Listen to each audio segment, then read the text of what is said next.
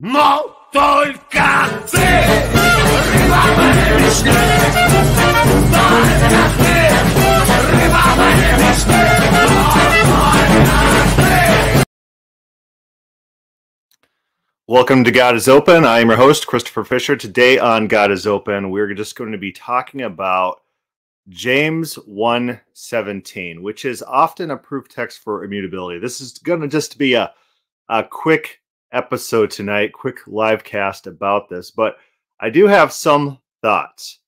And so let's look at, first of all, let's read James 1:17. Every good gift and every perfect gift is from above, coming down from the Father of lights, with whom there is no variation or shadow due to change.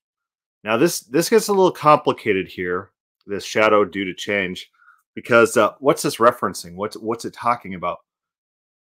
Where else is this word used? And let's go to the Perseus tool, where you could search to see where shadow of turning, turn shadow, if that's used anywhere else in ancient literature, that's indexed. And it looks like, no, all we got is one hit, and that hit is coming from the Bible. It seems to be some sort of shadow that's dependent on the angle of the sun. So, maybe some of the other words are going to give us some clues, but let's look at the context real quick. We're going to start with verse 11.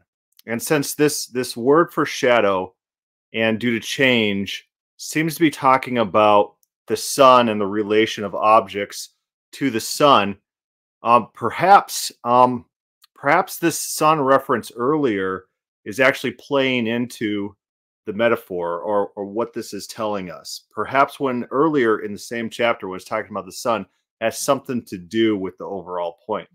Maybe he's on a thematic level. For the sun rises with its scorching heat and withers the grass. Its flower falls and its beauty perishes. Apparently the grass's flower fails and beauty perishes, not the sun. So also will the rich man fade away in the midst of his pursuits. It seems maybe the sun is a reference to perhaps God. It could be that the sun is acting as God and overall of mankind, and mankind perishes underneath God's eye. Could be something like that going on there. Could also just be that's the metaphor. These rich people die. Blessed is the man who remains steadfast under trial, for when he has stood the test, he'll receive the crown of life, which God has promised to those who love him. So it's all about standing fast, doing the right thing. It looks like we got some comments. It is spam. Let's get them out of here. It says, let no one say when he's tempted, I am being tempted by God. Okay, so now God is now an actor again. So God, let no one say that they are being tempted by God. For God cannot be tempted with evil, and he himself tempts no one. So perhaps, maybe I'm going out on a limb here, that this is relevant to verse 17. God cannot be tempted. That means we can't do things to entice him to do perhaps evil. Is that what it's going for? For God cannot be tempted with evil. We cannot tempt God with evil. All right, so we're setting up some things. God might be the sun in this analogy. God cannot be tempted with evil. No one's going to turn him to evil. And he himself tempts no one. Wow, we're getting some character statements about God. But each person is tempted when he is lured and enticed by his own desire. All right, so God's not doing the tempting. God's not being tempted.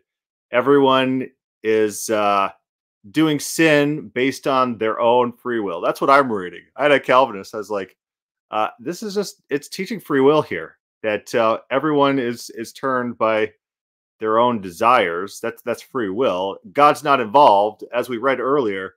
He's like, I don't see that there. Like, I guess someone could read this and not see that there. I didn't have anything to say after that. It's like, okay, I guess the desire, when it has conceived, gives birth to sin, and sin, when it is fully grown, brings forth death. Do not be deceived, my beloved brothers. So this section here is all talking about sin and turning away and God being tempted with sin or tempting others with sin. Do not be deceived, my beloved brothers. Every good gift and every perfect gift is from above, as opposed to those evil gifts, as opposed to being tempted with evil. coming down from the Father of lights. Huh, is that the reference to the Son we got in verse 11? Could be. With whom there's no variation, no shadow due to change. So God is not going to change. And what would it look like if he did change? He might be tempting people with evil if we're reading the context. So maybe that's what it's talking about. Let's look at some of the words that are being used here. Or we'll switch over to the King James and go just take a look at what kind of words. Shadow of turning. This shadow here, where did my little dictionary run off to? Epos kios I'm reading from far away. It's that's the turning shadow. That's the thing that's not found in ancient literature in indexed locations. So it's just found in the Bible. And it seems to be derived from a shadow that turns based on the sun. God is the light. He's not casting, he's not the shadows that things are casting against. It seems to be the analogy here. So what's this variableness here? Let's take a look at it. Maybe it's a reference to Plato. Some people think perhaps this is a reference to Plato's theology. We could go to word frequency for that word and then go to the works of Plato. It's using Timaeus, which is it's a work that does talk about immutability and timelessness within the Godhead in Plato's mind, within the creator God, the demiurge in Plato's mind. So maybe this is talking absolute immutability. Let's zoom in and see if that's what's going on here. So here's the word, and here's the English paragraph, and it seems to be that the actual translation of this word is being used in this sense right here. I'll just read the whole sentence. It's a huge sentence. We therefore, who are proposing to deliver a discourse concerning the universe, how it was created, or haply is uncreate, we must invoke gods and goddesses, if so be that we are not utterly demented. It seems to be that this is the word being used for demented. The same word that's being used in James for there's no variation. That makes sense. That does make sense. So if this were translated, every good gift and every perfect gift is from above and comes down from the Father of lights, who is not a crazy guy, who's not demented. It seems to be an idiom for unstable mind. He's not unstable mind. He's not the type of God that earlier we see that he's going to be tempting people with evil, and then he himself is tempted with evil. That seems to be the context. God is of sound mind, and there's no shadow of turning. He's the light. He's not going to change his mind. And what would it look like if he changed his mind? He'd start tempting people and being tempted with evil. That actually seems to be the context rather than absolute metaphysical immutability. I think this proof text is misused. Perhaps we can entertain the possibility that James 1:17 is teaching absolute immutability, but I don't think contextually that's his goal, his point. I think he's comparing God to the sun. God is the giver of life. God is not evil. This whole section is about evil, evilness that comes up in man. We can't blame God for this evil. God is a good God, and God's not going to change. God's goodness seems to be what's at stake here in God's not turning, God not being demented. Of course, the word itself can be translated variation, as it is in the King James, or it could be translated demented or unstable, as it is in at least one Plato reference. I have a Plutarch reference that I pulled up.